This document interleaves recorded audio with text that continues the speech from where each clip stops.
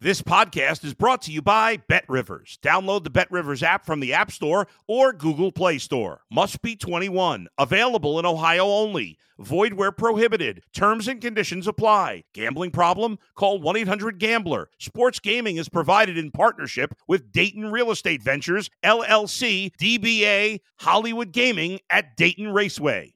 If you're a tennis fan, you'll love Betting Weekly Game Bet Match on the BetRivers Network. Whether you're a bettor or just love tennis, you'll enjoy the in-depth analysis each week of the tennis calendar. Subscribe to Game Bet Match today from your favorite podcast provider. It's the Mike Francesa Podcast on the BetRivers Network. This is not a regular player. This is not a pretty good quarterback. This is an all-time great. Is he a strange bird off the field? He's a little nuts, I think. Okay? That's his deal. Is he really weird? Yeah. You don't have to hang out with him. You just have to put on your Jet jersey, go to the stadium, and watch him do his thing, which is move the Jets down the field and into the end zone, which is something you have not had in years. Subscribe to the Mike Francesa Podcast on Apple, Spotify, or wherever you get your podcast. It's the Mike Missanelli Podcast on the BetRivers Network.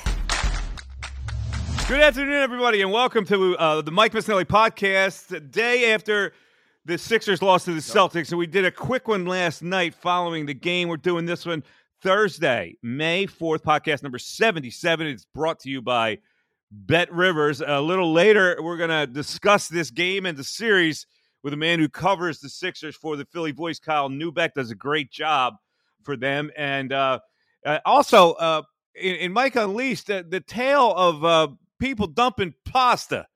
I don't know what's going on. We have to investigate. Apparently, there's 500 pounds of pasta are being dumped in the Jersey woods.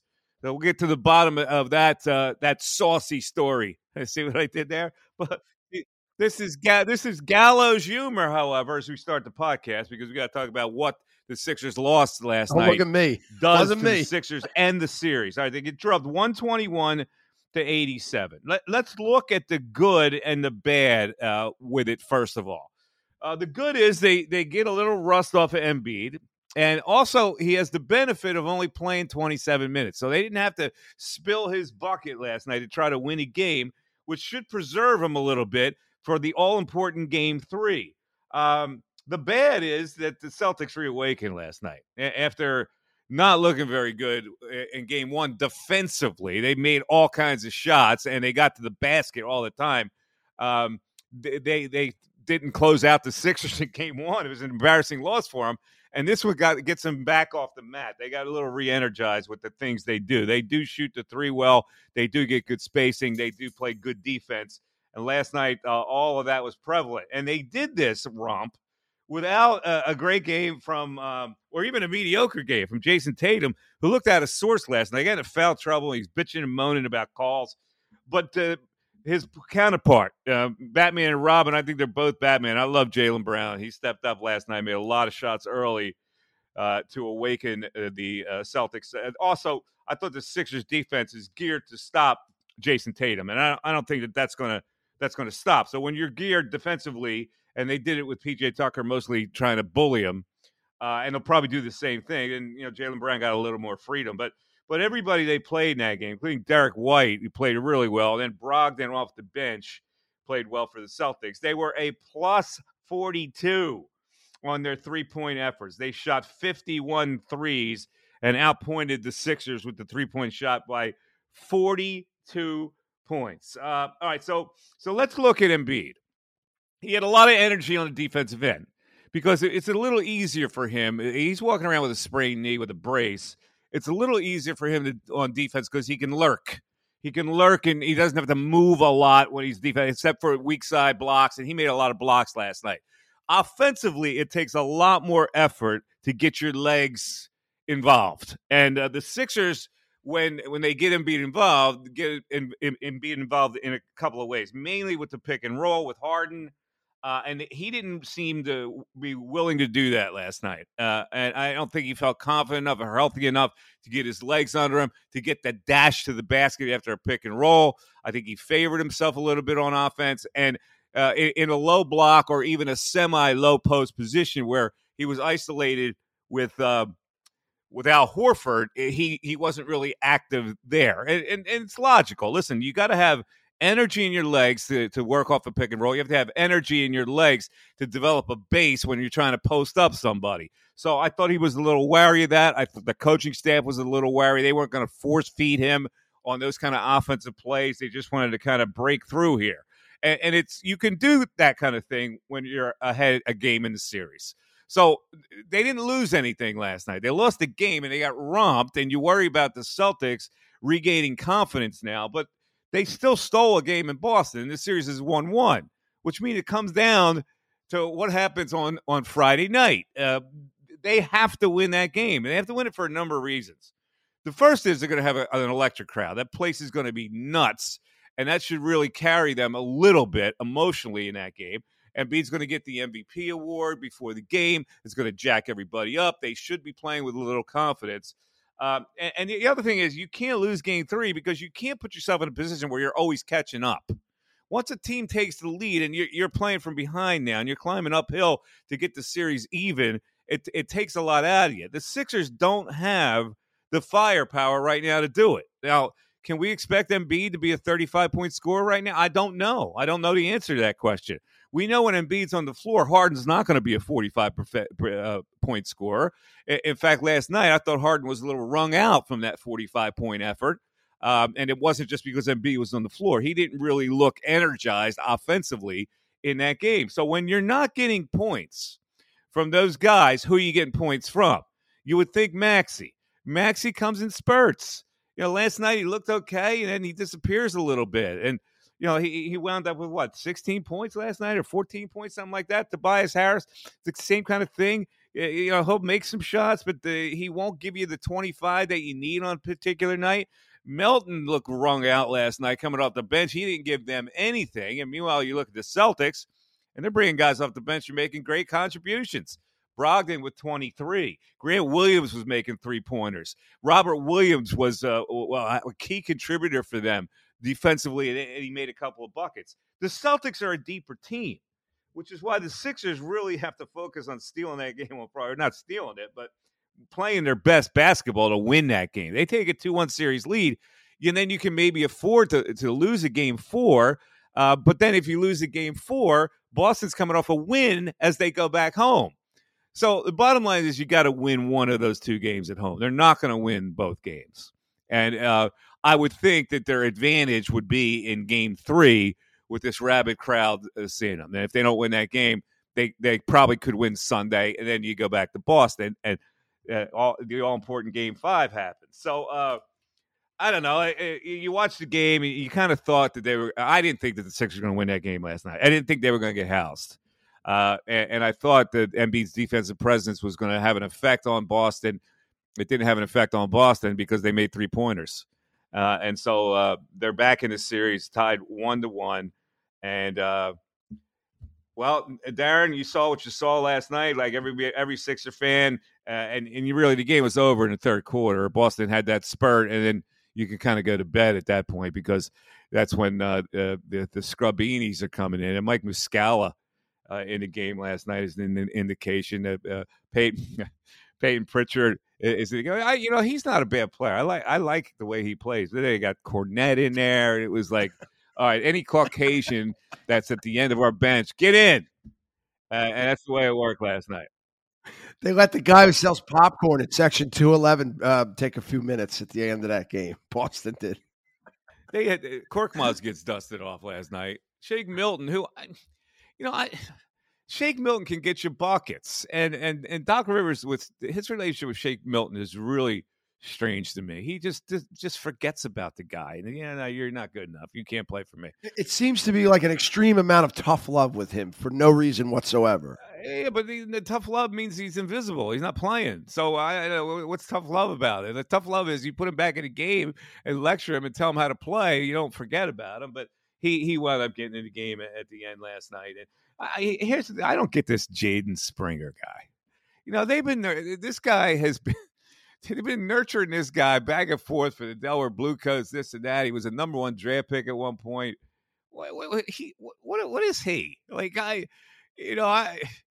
you get nothing out of that guy. So what's the point of him? You're afraid to play him. And so what's the point? I don't see anything in him either. And I think they went into last night. We talked about this last night. They went into last night thinking there's going to be some offensive rust with Embiid. Let's get it out of the way tonight. Let's get his sea legs, get him moving, which I think is the only silver lining of last night. He looked good at the defensive end, and he got maybe some cobwebs out on the offensive end. Yeah, and here's can we expect that he can score 35? Can we expect that he will be engaged offensively with the pick and roll and the post moves? And he didn't really shoot any threes. I think he shot 2 threes last night. But if you're not getting offense from Embiid and Harden's going to cool down, who picks you up?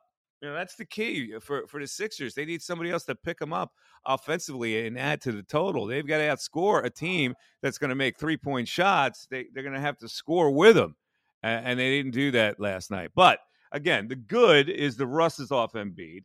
The good is that he didn't have to play the fourth quarter in stressful moments. They were able to preserve his minutes, and the good is it's a wash-away game. I don't know if you care about the result of this game. You watch film. And even my dog is not happy with last night's effort. My dog is barking now as she hears me talking about the Sixers. But you watch the film and you see what you did wrong defensively and all that stuff and how you allowed all kinds of 3-point shots. But for the most part, you forget about it and you start all over. And they'll start all over Friday night with a big game, which I think is a must win. And if they don't win it, obviously, the next game becomes a must-win, but now you're trailing in the series and you're climbing uphill, and the Boston Celtics go home. If you win Sunday, they're coming home off a loss. They usually bounce back pretty well off a loss.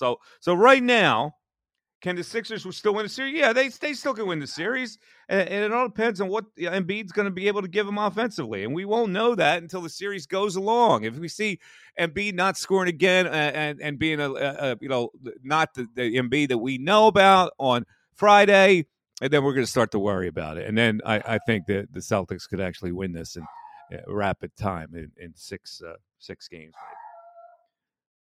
All right. Let's talk about the fighting Phils here in the current, which is what we call the top section of the Mike Missanelli podcast.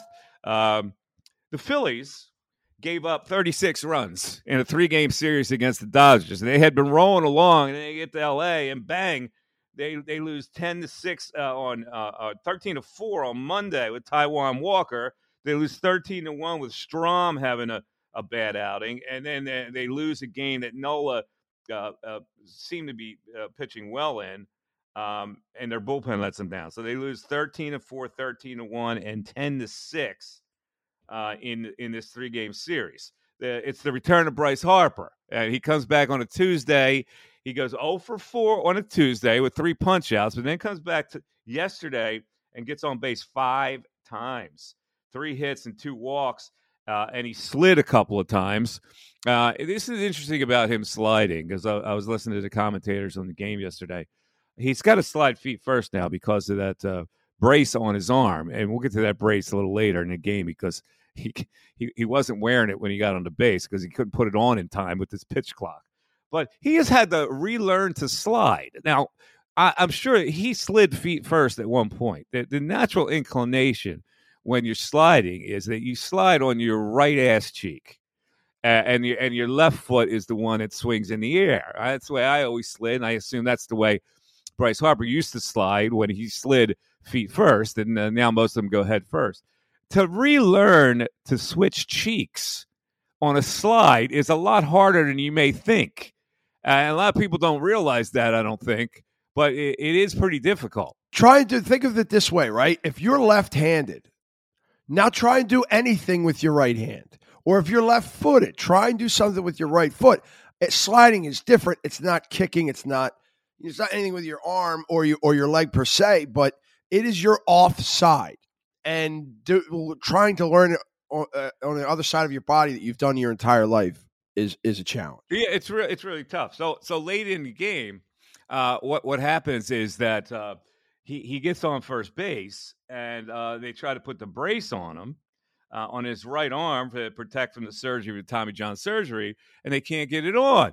And so Castellanos calls a timeout to give him a little more time, and then he still can't get it on. So he throws it away. Now, I don't know what the protocol is going to be. And there probably shouldn't be a special protocol for guys to slow the game down so he can put on a brace, right? But you're saying, okay, this is one of the best players in the game. It's just like in basketball, Michael Jordan got the benefit of the calls. Should he get the benefit of time to put on his brace? What say you, Darren?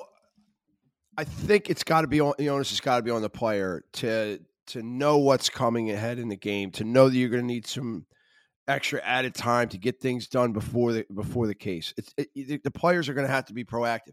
Every player in baseball is dealing with these new rules. Every player, not some, not the bad ones, not the good ones. Every one of them, every team. So and this isn't the first week of the season yet or anymore. The season's a month old. The onus has got to be on the player.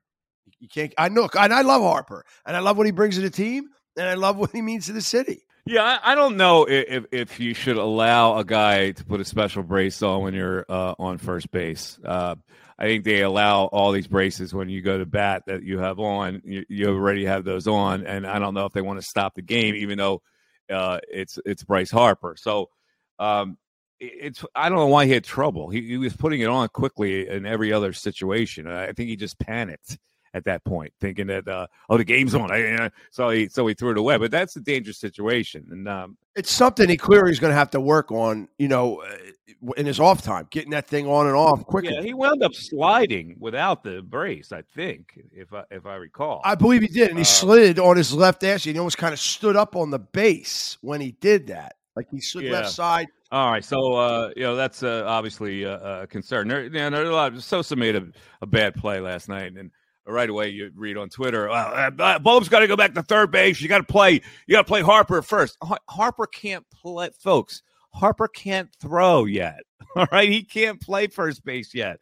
Because you're playing first base, you don't have to throw. You're going to have to throw. I mean, you get a double play, ground ball, a play at the plate. You're going to have to throw the ball. He can't throw. So I don't know if they have any other choice right now, but Sosa is a pretty good fielder, and uncharacteristically, he has 5 errors already this year. So I don't know what's going on with him. But anyway, the Phillies right now, they're starting pitching when it looks like Wheeler and Nola are okay, and you never know about Nola because he's okay one day and he's not okay the next. The depth of starting staff is not there. Taijuan Walker has not been good. Strahm was good, but you knew that was a temp. And Bailey Falter is just Bailey Falter. So Ranger Suarez has to get back in the rotation. And then I really don't know what they're going to do because Painter's not ready to throw at all. But see, the bullpen let him down yesterday. And Craig Kimbrell is worrying me a little bit.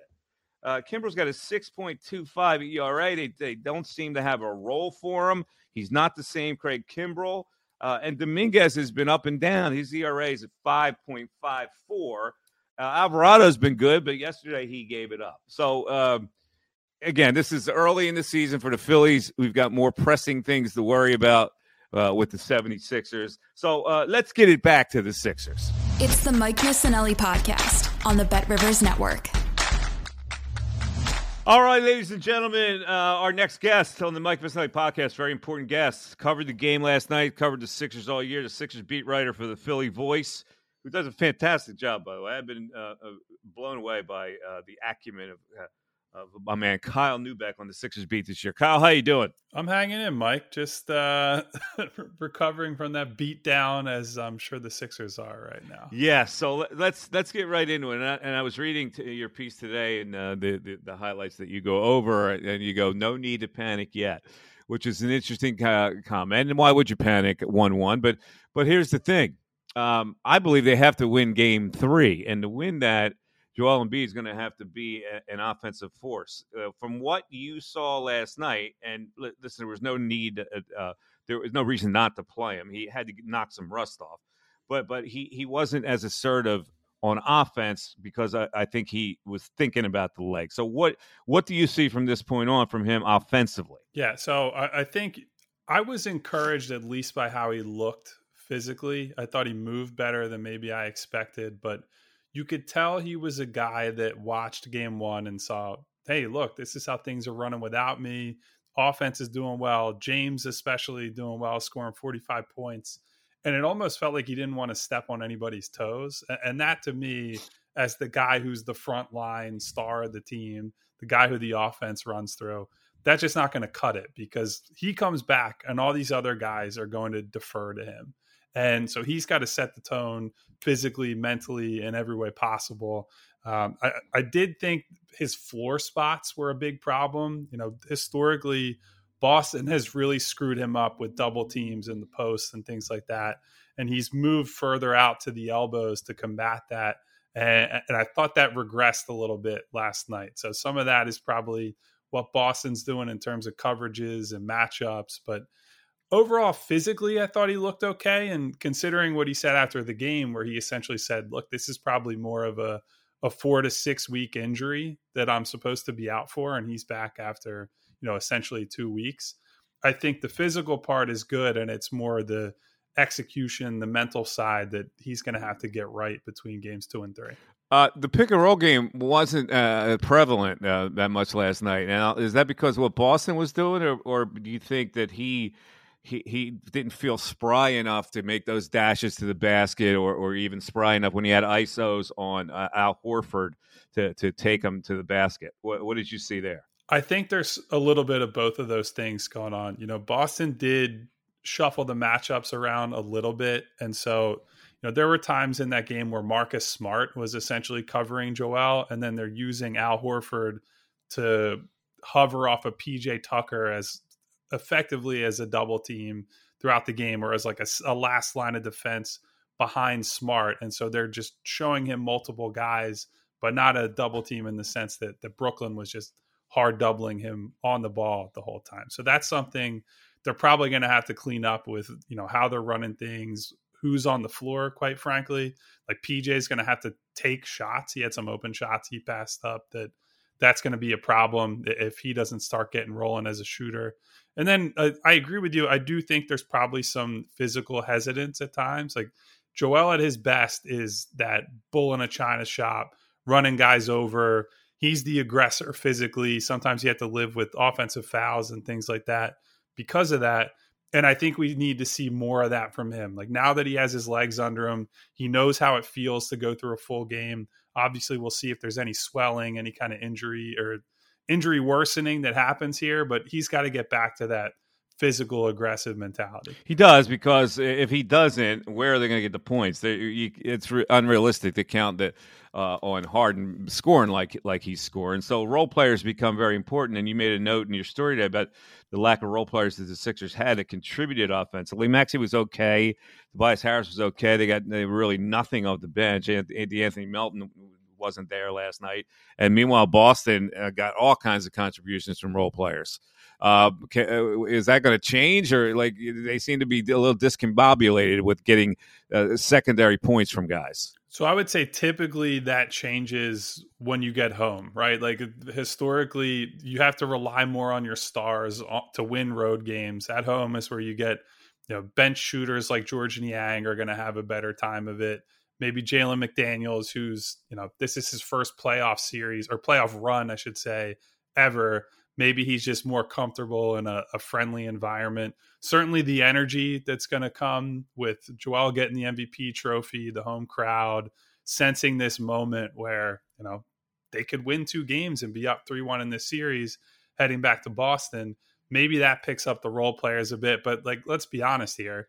Boston has better role players than the Sixers. Malcolm Brogdon, guy coming off the bench, better than anybody coming off of Philadelphia's bench. Derek White, very good bench player. Robert Williams III has been, a starter for a lot of the year. Now is coming in off the bench. He can make a defensive impact, certainly is a lob threat whenever the Sixers play small. So Boston has the better depth guys, the better role guys. So the Sixers are going to have to win using, Joel, James, Tyrese, a little bit of Tobias as their main guys, and really just hope that they get 1 or 2 guys that step up over the course of this series. The good part of this is that this is a game you just go, we wipe it away. I mean, they demolished us, and we can't even think about it. The bad news is the Celtics reawakened a little bit. I mean, they have been very inconsistent, and they didn't finish in game one, and now all of a sudden they go around and making all kinds of 3-point shots, which is kind of contagious. So what did that do for the Celtics last night? Or are they just the same hit or miss team that we've seen all year? I think it's more the latter. Like I think the Sixers and Celtics are very similar in a way where when they're mentally locked in, you can see them throw these absolute haymakers where you're like just in awe of how good they are on both ends of the floor. But we saw it in the Atlanta series prior to this one. They can check out for, quarters at a time, games at a time. And you never really know when that's going to happen. And, it's just a weird seesaw in this series because both of these teams have this great elite top end talent. And then the floor can just drop out at times. And you're like, where the hell did that team go that I just watched play, even in the first half, let alone previous game, previous series, whatever it is. So, you'd like to think if you're Boston, hey, this is going to carry over. We got the momentum. We got this. But you really never know with these two teams. All right. So I don't know. Is game 3 with all this fanfare they haven't played there in like 12 days? Is this the game they need to get? Or can they lose game 3, come back and win game 4? And in that case, you're kind of trailing a series and you're always climbing uphill. I'm of the mindset they got to win both of these at home. Like the whole reason you celebrate winning game 1 on the road is because you've taken home court advantage from the Celtics. You can say, we don't need to win a road game the rest of the series. We take care of business on our home floor. Series is over. We're going to the conference finals. That's the value of that game 1 win. If you give that back in game 3 or game 4, or, God forbid you lose both, that 45-point performance from Harden means nothing. Stealing one on the road means nothing. You're back to square one, and it's, it tilts toward Boston's favor. They're the team with home court. They're the team with the better record all year, the better depth, as we've discussed. And you cannot give that back. This has to be as urgent as Boston looked in game 2. You have to match that level of desperation in game 3 and game 4 if you're the Sixers. So if they don't win, if they split, you're not feeling that good about the series. You essentially have to win 2 out of 3, and 2 out of 3 where Boston's going to have potentially 2 games at home, unless you somehow win game 5 and then close it out in 6. That was the big reason I thought they needed to get one to open the series, because Boston comes into Philly up 2-0. Then you have to win 4 out of 5. And you're only getting a few home games out of that. So I don't think there's any real margin for error in this series, because, if Joel is at full health, then we can say a superstar is just going to win you one of these games. Yeah, that's all well and good. I'd feel okay if they come out of here with a split. It's 2-2. You take your chances that the guy who's the MVP of the league can go out and just get one because he's that guy. But unfortunately, because he's compromised, and we're having this same conversation that we seem to have every year, it's hard to feel confident that they can gut check win late in the series without the ability to throw him the ball in the final 5 minutes and say, carry us home, big guy. Well, how are they going to be able to win 2 straight with him in that condition? It's a great question. I do think, as I said, I think the role players will play better at home. I think there'll be some small but important adjustments they'll make schematically to get Joel the ball at his spots. Like, again, I don't think he was assertive enough when he did have the ball too, as you touched on. I think Joel is going to see on the tape there were opportunities to attack Al Horford, to attack Marcus Smart. And look, none of these guys are going to be mad at him, the best player on their team and in the league in the regular season, winning the MVP award, for calling his own number and going one-on-one against guys. Like, he has to come into this game and this series with the mindset that, yeah, I am that guy. I've been that guy for this team all year. I know that my knee's not feeling great, but he can move well enough. He can shoot over guys. He can be a threat as a roller in the pick and roll. He can do all these things that nobody else on the floor can match him in terms of the combination of skill and physicality. And that's all you want to see from him. If they go out and they lose and he's still Joel Embiid as we've come to know him over the years, that's fine. You can say, like, they're the better team, they're a deeper team, whatever. If they go out because Joel is this, passive, unassertive guy, and James Harden floats through these games and they're just getting beat in a 3-point battle. Like, that's not acceptable. We're talking to Kyle Neubeck, covers the Sixers for the Philly Voice. Kyle, before I get back to the ultimate basketball question about the Sixers, I want to talk a little bit about your background and how you got to this point in your career. You're a young guy who's a beat writer, which is a pretty successful climb. How did you start to climb, and how did it progress? I'm trying to give you the short version of it. I was originally going to be a teacher. I went to Westchester University, for all who are familiar with that, because that was just, affordable state school. You're going to teach. You figure out pretty late in the process, I don't know if this teaching thing is for me. And I liked working with kids and helping people grow and all that kind of stuff. But all the other nonsense that comes with it, was not a giant fan of it. So made the decision to change majors very late in the game. I took all kinds of internships, working in radio, magazines, anywhere that would give me an opportunity to kind of figure out what I wanted to do.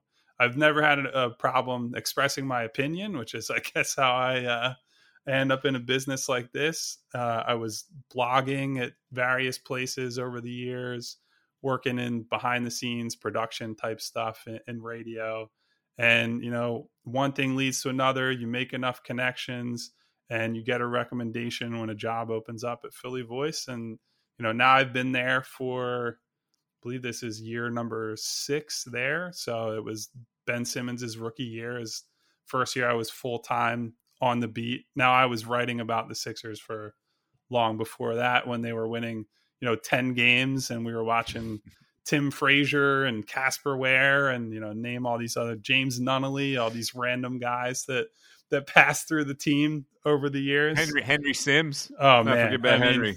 Look, it's funny. It's funny watching all the guys who came through and actually, carved out careers elsewhere. That was a pretty just surreal experience going through that whole process. But yeah, when I started at Philly Voice, I think the idea was I was going to do more of a hybrid 50-50 Sixers-Eagles type deal, because, obviously Eagles are the number one game in town. Football is king, all that. But because I have this basketball background that I had been, in the trenches, so to speak, during the process years, I had built sort of a cult following on the basketball side. And, now that I've had this opportunity to just focus on this full-time day to day, that grew and grew and grew. And so now it's just mostly Sixers with a light splash of Eagles on the side. It's really a pretty good lesson for people breaking into the industry, because I assume when you were doing the smaller stuff, you weren't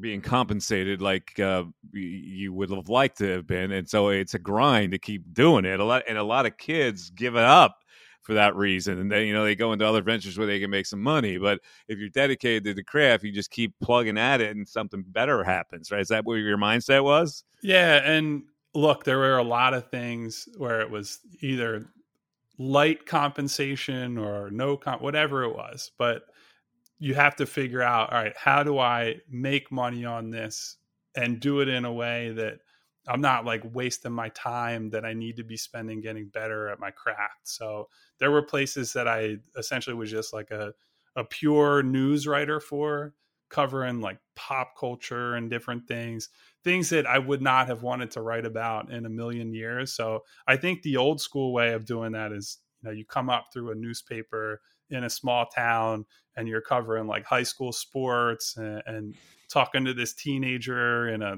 cornfield in Iowa or whatever.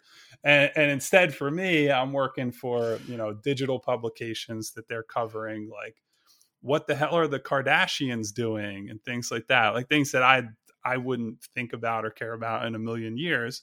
But it's the same sort of, rep building, right? You're covering something for the news aspect of it, and you're trying to turn that into something that's, in my case, I try to make those things humorous and enjoyable to read, even though I clearly did not give a damn about, what Kendall Jenner was doing today. And so, doing things like that on top of the more of the labor of love stuff, where you're writing about basketball and you're writing about things that you're passionate about, that you feel like you have some knowledge about. So I think that's my biggest thing. It's like, over the course of time prior to Philly Voice, you just sort of figure what your niche is, what you're good at. And for me, the guiding light the whole time has been, I want to do something that I feel passionate about, that I have fun doing, or otherwise, like to your point, yeah, the money in this business, unless you're at the top end, is not as good as in like, regular fields like finance and business and what have you. But the payoff for me is that I get to go watch basketball games for free and travel and see, be in these environments in Boston and New York and these different cities that, people are paying tons and tons of money just to be there. And so it's an experience that I get a lot out of. And, it's rewarding now on the other side of, obscurity, where people will come up to me, and I'm sure you deal with this a lot, Mike. They tell you how much they love your work and blah, blah, blah. And, that has been a great reward for me after, the years and years of toiling and relative obscurity on the internet. I got to say, having been through the old school way and got my way through newspapers, there was nothing more gratifying than writing a story that you're really proud of, knowing that people were going to read what you had to say. And all the years I've sports talk success I've had, I always go back to those Inquirer days where I had the most satisfaction. And you're doing a fantastic job. So here's the last question for Kyle Neubeck, who covers the Sixers for the Philly Voice. The ultimate question is, if they lose this series and go out in the second round again, what happens? Because everybody's asking the same question. Where do they go from there? I think a lot happens. I think basically everything is on the table at that point. The worst kept secret in the league is that it seems to me that if they don't win this series, then James Harden already has a wandering eye, maybe elsewhere, maybe back to Houston. And, I know Harden, I think, will be a controversial subject for the fan base in the offseason, because you say, well, how much are you really willing to pay this guy going into his late 30s? And can you count on him to be, he goes from 45-point scorer to a guy playing a terrible game 2 in the span of 2 nights. And, are you going to invest a max type deal on this guy to keep him here? Well, the other side of that is, if he leaves, they have no mechanism to replace him, essentially. And any trade to try to deal with the absence that he would leave is going to get rid of somebody like a Tyrese Maxey to make the value happen for the other team. And so they don't have a ton of recourse to replace him. And then, of course, the coaching thing, I think, is probably on the mind of more Sixers fans. I personally think that this has been Doc's best year as the coach of the Sixers. I think he's made more aggressive adjustments. I think he's been more flexible in terms of playing young guys. And if a guy doesn't have it, he's pulled and we give somebody else a chance. But, there are only so many things you can change. They're certainly not going to change the superstar who just won the MVP, because, he's just locked into place basically until he decides he doesn't want to be here anymore, if that day ever comes. And so I think the big things are, watch what happens with Harden, watch what happens with Doc, and then the rest, it's all going to depend on value they can get back in potential trades. All right. So do you feel that it will be add to what they have and try again, or significant changes where Harden goes and the coach could possibly go? I think it's probably significant changes where it could be two of the 2 main guys are out, and then it really will depend on where Joel is at. If Joel is willing to go through more of like a retool year, and maybe they just give Tyrese Maxey the reins, they say he's probably going to get a big money extension in the offseason. Say, hey, Tyrese going to be the main ball handler. When Ben was out the year prior, up until James arrived, they were pretty good. They weren't a contender, but they were okay. You see how that works. You let Tyrese develop, and Tobias's contract comes off the books a year later, and you see what you can do from there as the new CBA kicks in and the salary cap is going to jump pretty significantly. But it really is all about, how does the big fella feel about everything? Yeah. Because if he walks into that front office and they're saying, well, we're not going to pay James, but we don't really have an ability to replace anyone, and he's pissed off about it, that's the one guy in the organization you absolutely cannot afford to make angry with your moves. So yeah. It always revolves around that guy. And also a gap year would kill this fan base. Oh, Ask my them to God. go through a gap year. Kyle, listen, this has been a pleasure. Thanks for coming on. We really appreciate it. I know you're a busy man. You got a sense for Friday? Win? Loss? My sense is that it is going to be a madhouse at the Wells Fargo Center. So I'm really looking forward to that. I love these, for road games too, being in these hostile environments for, the opposing team. They're just there's nothing like it in sports. And so I'm very excited to see what kind of game we get, because it is all on the line these next two games. Kyle, thanks. Really appreciate it. Thanks for coming on. Thanks for having me on. It's the Mike Missanelli podcast on the Bet Rivers Network. All right, much thanks to Kyle Neubeck for coming on the program, give us his insights on the Sixers and Celtics series. Can the Sixers get to the NBA Finals? Well, at this point, I just don't know. I wish I could be a little more optimistic. Let's move on to Mike Unleashed. Mike Unleashed is a little offbeat today. Well, first of all, let's go back to the game last night as we were all watching the game, and a drone camera was zipping all around a TD Bank Boston Garden, and I had never seen that before. I listen. I guess you can use all the technology you want. You get the drone camera, but a drone is flying through an arena like that. Is that not distracting? Like, it's one thing to have a camera on a wire during a football game, because you're in a different venue, and it's more spacious and a whole bit. But did you not find that disconcerting there? Only because these drone camera operators, like, they are phenomenal. Like, some of them that do this type of work are really good. They're really technical. Like, you've seen a lot of those videos. A lot of teams do this in the various sports when they have a newer facility. Well, they'll just fly the drone through the whole facility, and it's like an 8-minute video showing everything on the complex. People are working. People are just going about their business. And the things like zipping like under desks, between people's legs. It's going around a guy's head while he's having a cup of coffee. Like, these drone operators are really technical and really good. So, there's always human error and operator error, but that's not what I asked you. I listen, I'm sure they're quite good. That's not really the point. The point is, was it distracting to the audience watching it? They think they like it. I didn't like it that much. It was totally distracting to me as I'm watching the TV screen. I don't know how the people inside the arena felt about it, but it was distracting to me to the point where I thought my screen was fuzzy or something.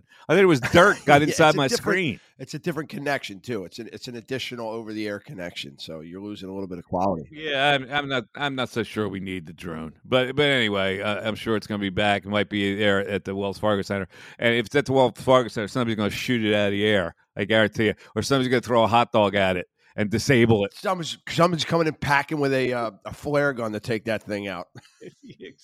Exactly. It might be one of those T-shirt shooters that fires the thing in there and knocks the drone out. All right, so let's talk more about the NBA series. The hottest ticket in town has become the Knicks. The Knicks are viable once again, right? So all these celebrities are flooding MSG with requests, and they're all getting first-row tickets. Now, when I see these celebrities horn in on it, and I'll give you an example. Last night was Aaron Rodgers. He brought Sauce Gardner to the game, his new teammate for the New York Jets, and they were sitting next to Jessica Alba. So Aaron Rodgers goes, hey, man, we're going to be sitting next to Jessica Alba. Sauce Gardner didn't know who Jessica Alba was, but she looked good, Lance. She never ages, that girl. She looked fantastic. So Chris Rock was there. Chappelle was there. Turtle from Entourage was there. Roger Federer was in the building. Carmelo Anthony. All these ex-Knicks. Patrick Ewing, I still got to see. John Starks. All these people had Ben Stiller, Fat Joe, CeCe Sabathia, Michael J. Fox, Jon Stewart. Who gives up those tickets? Because those tickets are pricey tickets. They are, you pay a lot of money for those tickets, those season ticket holders. So what does the Garden do? Do they buy out the season ticket holder to make room for a celebrity? How does that work? They got to be getting an extraordinary amount of money for those seats, right? I mean, you and I have sat at those first row seats. You sit there more than me, obviously, but like, their face value for a game in October, they're $300-$400, $500 a seat, maybe more now. Who knows? $500. Just see what he's tripping at $2,500 at the Wells Fargo Center. Yeah, well, I guess I haven't sat in those yet. These ones at Madison Square Garden have to be $10,000 to $20,000 a seat. So my question is, are the celebrities paying for them, or for goodwill, do they give these celebrities the seats and Madison Square Garden picks up the tab for that? Yeah, there's no way that they're making these celebrities pay for the tickets, right? They want them there. They want those people. It's interesting because the celebrities have the money to pay for the tickets, and they're the ones that are probably getting comped. I don't know. James Dolan life, man. is handling this thing, but I assume James Dolan wants the celebrities there. All right, so that's the hottest ticket in town right now. All right, couple of TV things that I've been watching. First of all, I started to watch the John Mulaney stand-up special. Now, of course, you know all the controversy he's been in with the rehab and the drugs and the whole thing. His whole act was about that. And I found myself being very uncomfortable with it. It wasn't a stand-up. It was like an expose, and he tried to make it funny, his drug problem funny, and he talked about the intervention that he and all his comedic friends, the intervention. I don't know. Is that something that he should have done? Is that worthy of a ticket to watch John Mulaney speak about that part of his life? Well, you got to understand how a comedian works, right? So let's just say he's done his last hour special, which he obviously had when he went into rehab. He comes out of rehab. He's a new man, thankfully. He's got to start writing his next hour. Now, what's in your head? The last 6 months of your life has been rehab. You were a drug addict. You went through this horrible experience in your life, and you came out on the other end like Andy Dufresne, swam through 300 miles of shit, 3 miles of shit, and came out clean. So that's what's in his mind. And guess what? Everybody that is a fan of his, and I'm certainly one, I think he's a tremendous stand-up comic, really wanted to hear that story, really wanted to know what he went through and how bad it really was. I agree with you, though, because I did watch it the other night. There were a lot of moments that I was uncomfortable as well. It's a little bit different style from his normal stand-up. That's how he does his hours. He wraps them up like Chappelle. He starts with something, he comes back around and ends with basically a topic that he started with. But it wasn't as quirky. It was a little more serious at times. There's an 11-year-old kid in the audience that he kind of brings into the show a little bit, realizing the fact of what his material is going to be like for the next hour and 20 minutes. And then I don't know if a fifth grader should really be in that class or be in that theater. But nevertheless, it was a little bit different than what you normally get from Mulaney. But that's what everybody wanted to hear from him right now. All right. Well, whatever. I think he's lost me, frankly. But in any event, there's another TV show that it got good acclaim, and it was ranked number one on Netflix list of shows for a while. It's called Beef. Have you seen this show? No, I have not. All right, so I'm trying to figure out for the people that have seen Beef, and I'd love to hear from you. You can email me, mike@mikemiss.com. I don't know whether this show is good or bad. It's a dark kind of comedy type of theme to it, but it involves a road rage incident where the two people who were involved in the road rage then try to get back at each other like at every turn. And it's kind of sadistic, and it's an Asian themed show, and a lot of Korean Americans are looking at it, relating to the trials and tribulations that these Asian people have gone through in growing up. So it's got that culture hang with it, but it's kind of disturbing.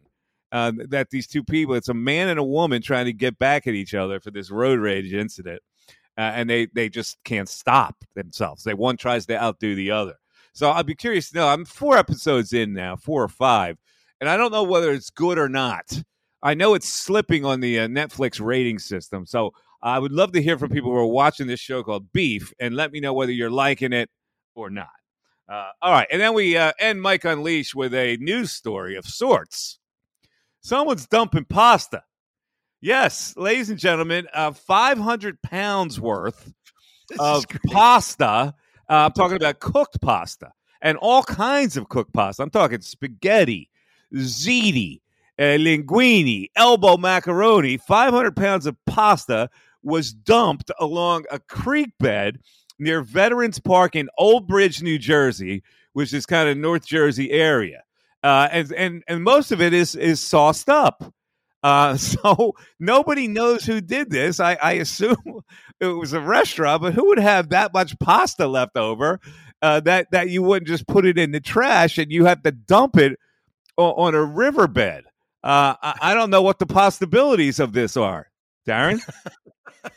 Dude, that's the worst. You see what I did there? I know what you did there. It's Middlesex County, so it's like Central Jersey. I can only think of maybe there was a benefit or something that fell through at last minute, and they had all this food, and instead of maybe going to a homeless shelter, they said just get rid of it. It's bizarre. First of all, I'm a little angry at this. I'm a little offended, Mike. That's a lot of pasta. That's good pasta, especially if it's like a DiCecco. If that's DiCecco pasta and they threw it out in the woods, I'm going to be pissed. It's San Giorgio, right? It's only $1.50 a box, but DiCecco, don't get rid of DiCecco. Don't throw that in the woods. It's a Fusilli story for sure. But they say apparently the lead suspect. I don't know who it is, but they have a suspect. His name is Al Dente. Is the suspect they're looking for, right? Getting worse. So, and apparently people are suggesting that once they find these perpetrators, they need to send them to the state penitentiary.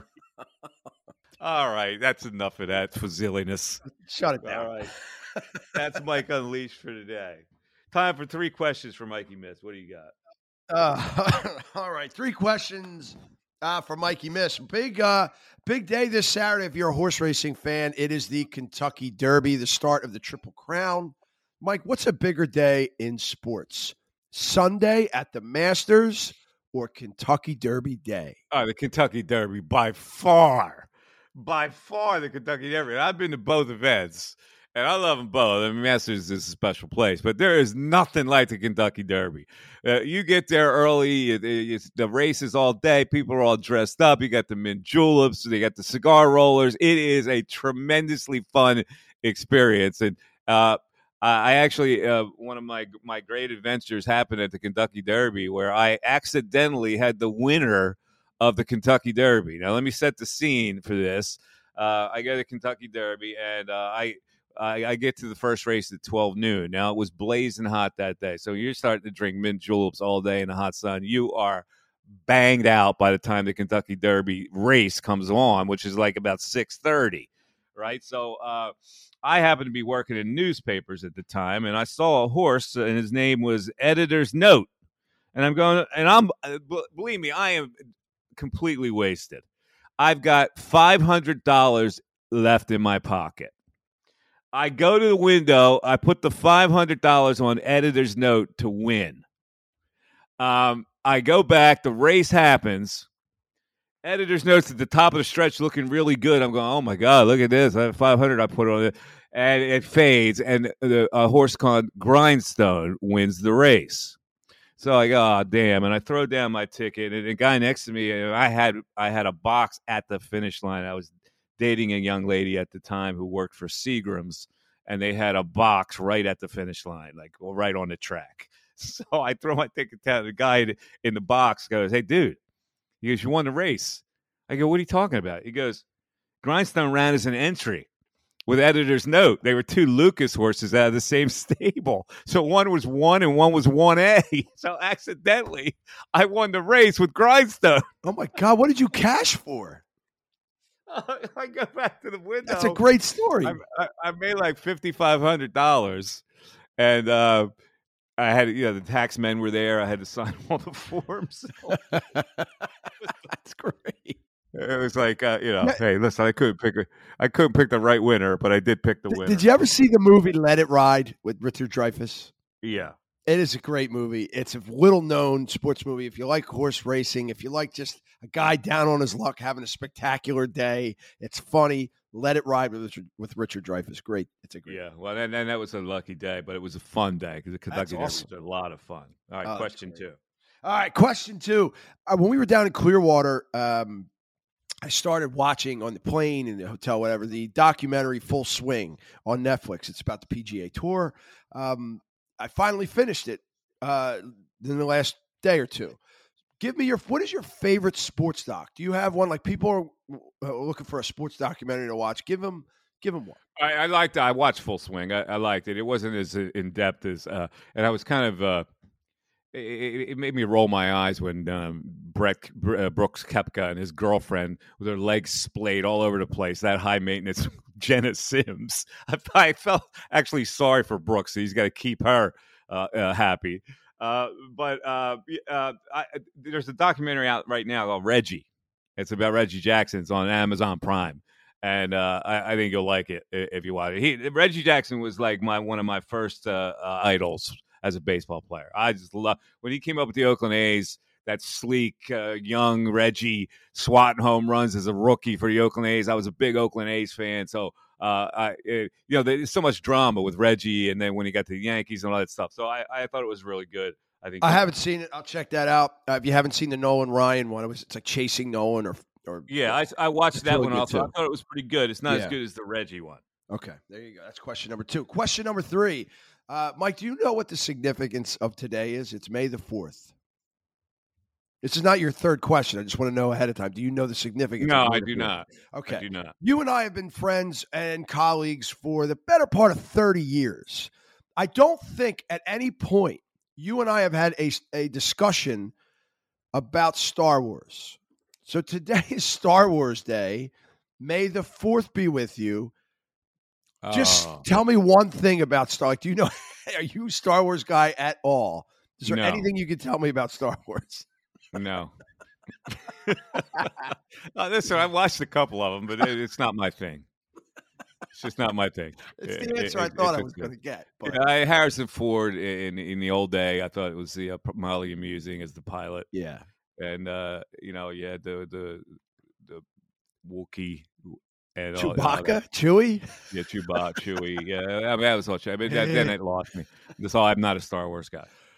Okay, there you go. That's 3. The fourth is definitely not with me. No, it is not with you. I watched them when I was a kid, all of them.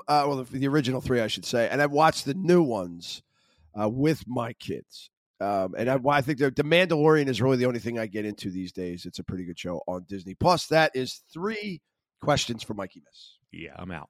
Anyway, that'll close it down for today. Thanks to Kyle Neubeck for joining us. I want to alert the people that my website, MikeMiss.com. Check it out. It's going to be redesigned if it's not already. All kinds of things you can get to me through the website and have access to the Natali Winery. There's a great event this weekend. I will be at Natali Winery this weekend. There's a great May event that's going on Saturdays, a wine tasting event. So anybody that is close to or wants to take a ride down the Cape May Courthouse, New Jersey, Natali Vineyards, I will be there hanging out. Great event. Should have be a lot of fun. Darren, you want to come down? What are you doing Saturday? Why don't you come down? I got a 2:00 softball game to coach. What time is that going on later in the day? Can I come down after the game? It'll be just during the day. You probably won't be able to make it down there. Yeah, we'll see. You never know. You'll miss a good time, but others won't. Get down to Natali Vineyard this Saturday. My Saturdays are all softball. Check out the website, MikeMiss.com. Check me out on Twitter, MikeMiss25. And again, you can email me, Mike@MikeMiss.com. All right, Sixers. We'll have another little special post-game flash for you after the Sixers game on Friday night. So check that out. We'll be following the Sixers after every game here with a mini podcast. So don't forget about all that. We're following this series from rim to floor, or from drone to regular camera, whatever the case may be. Have a great rest of the day, and we will talk to you this weekend. Good night, everybody. Thanks for listening to the Mike Missanelli podcast on the Bet Rivers Network.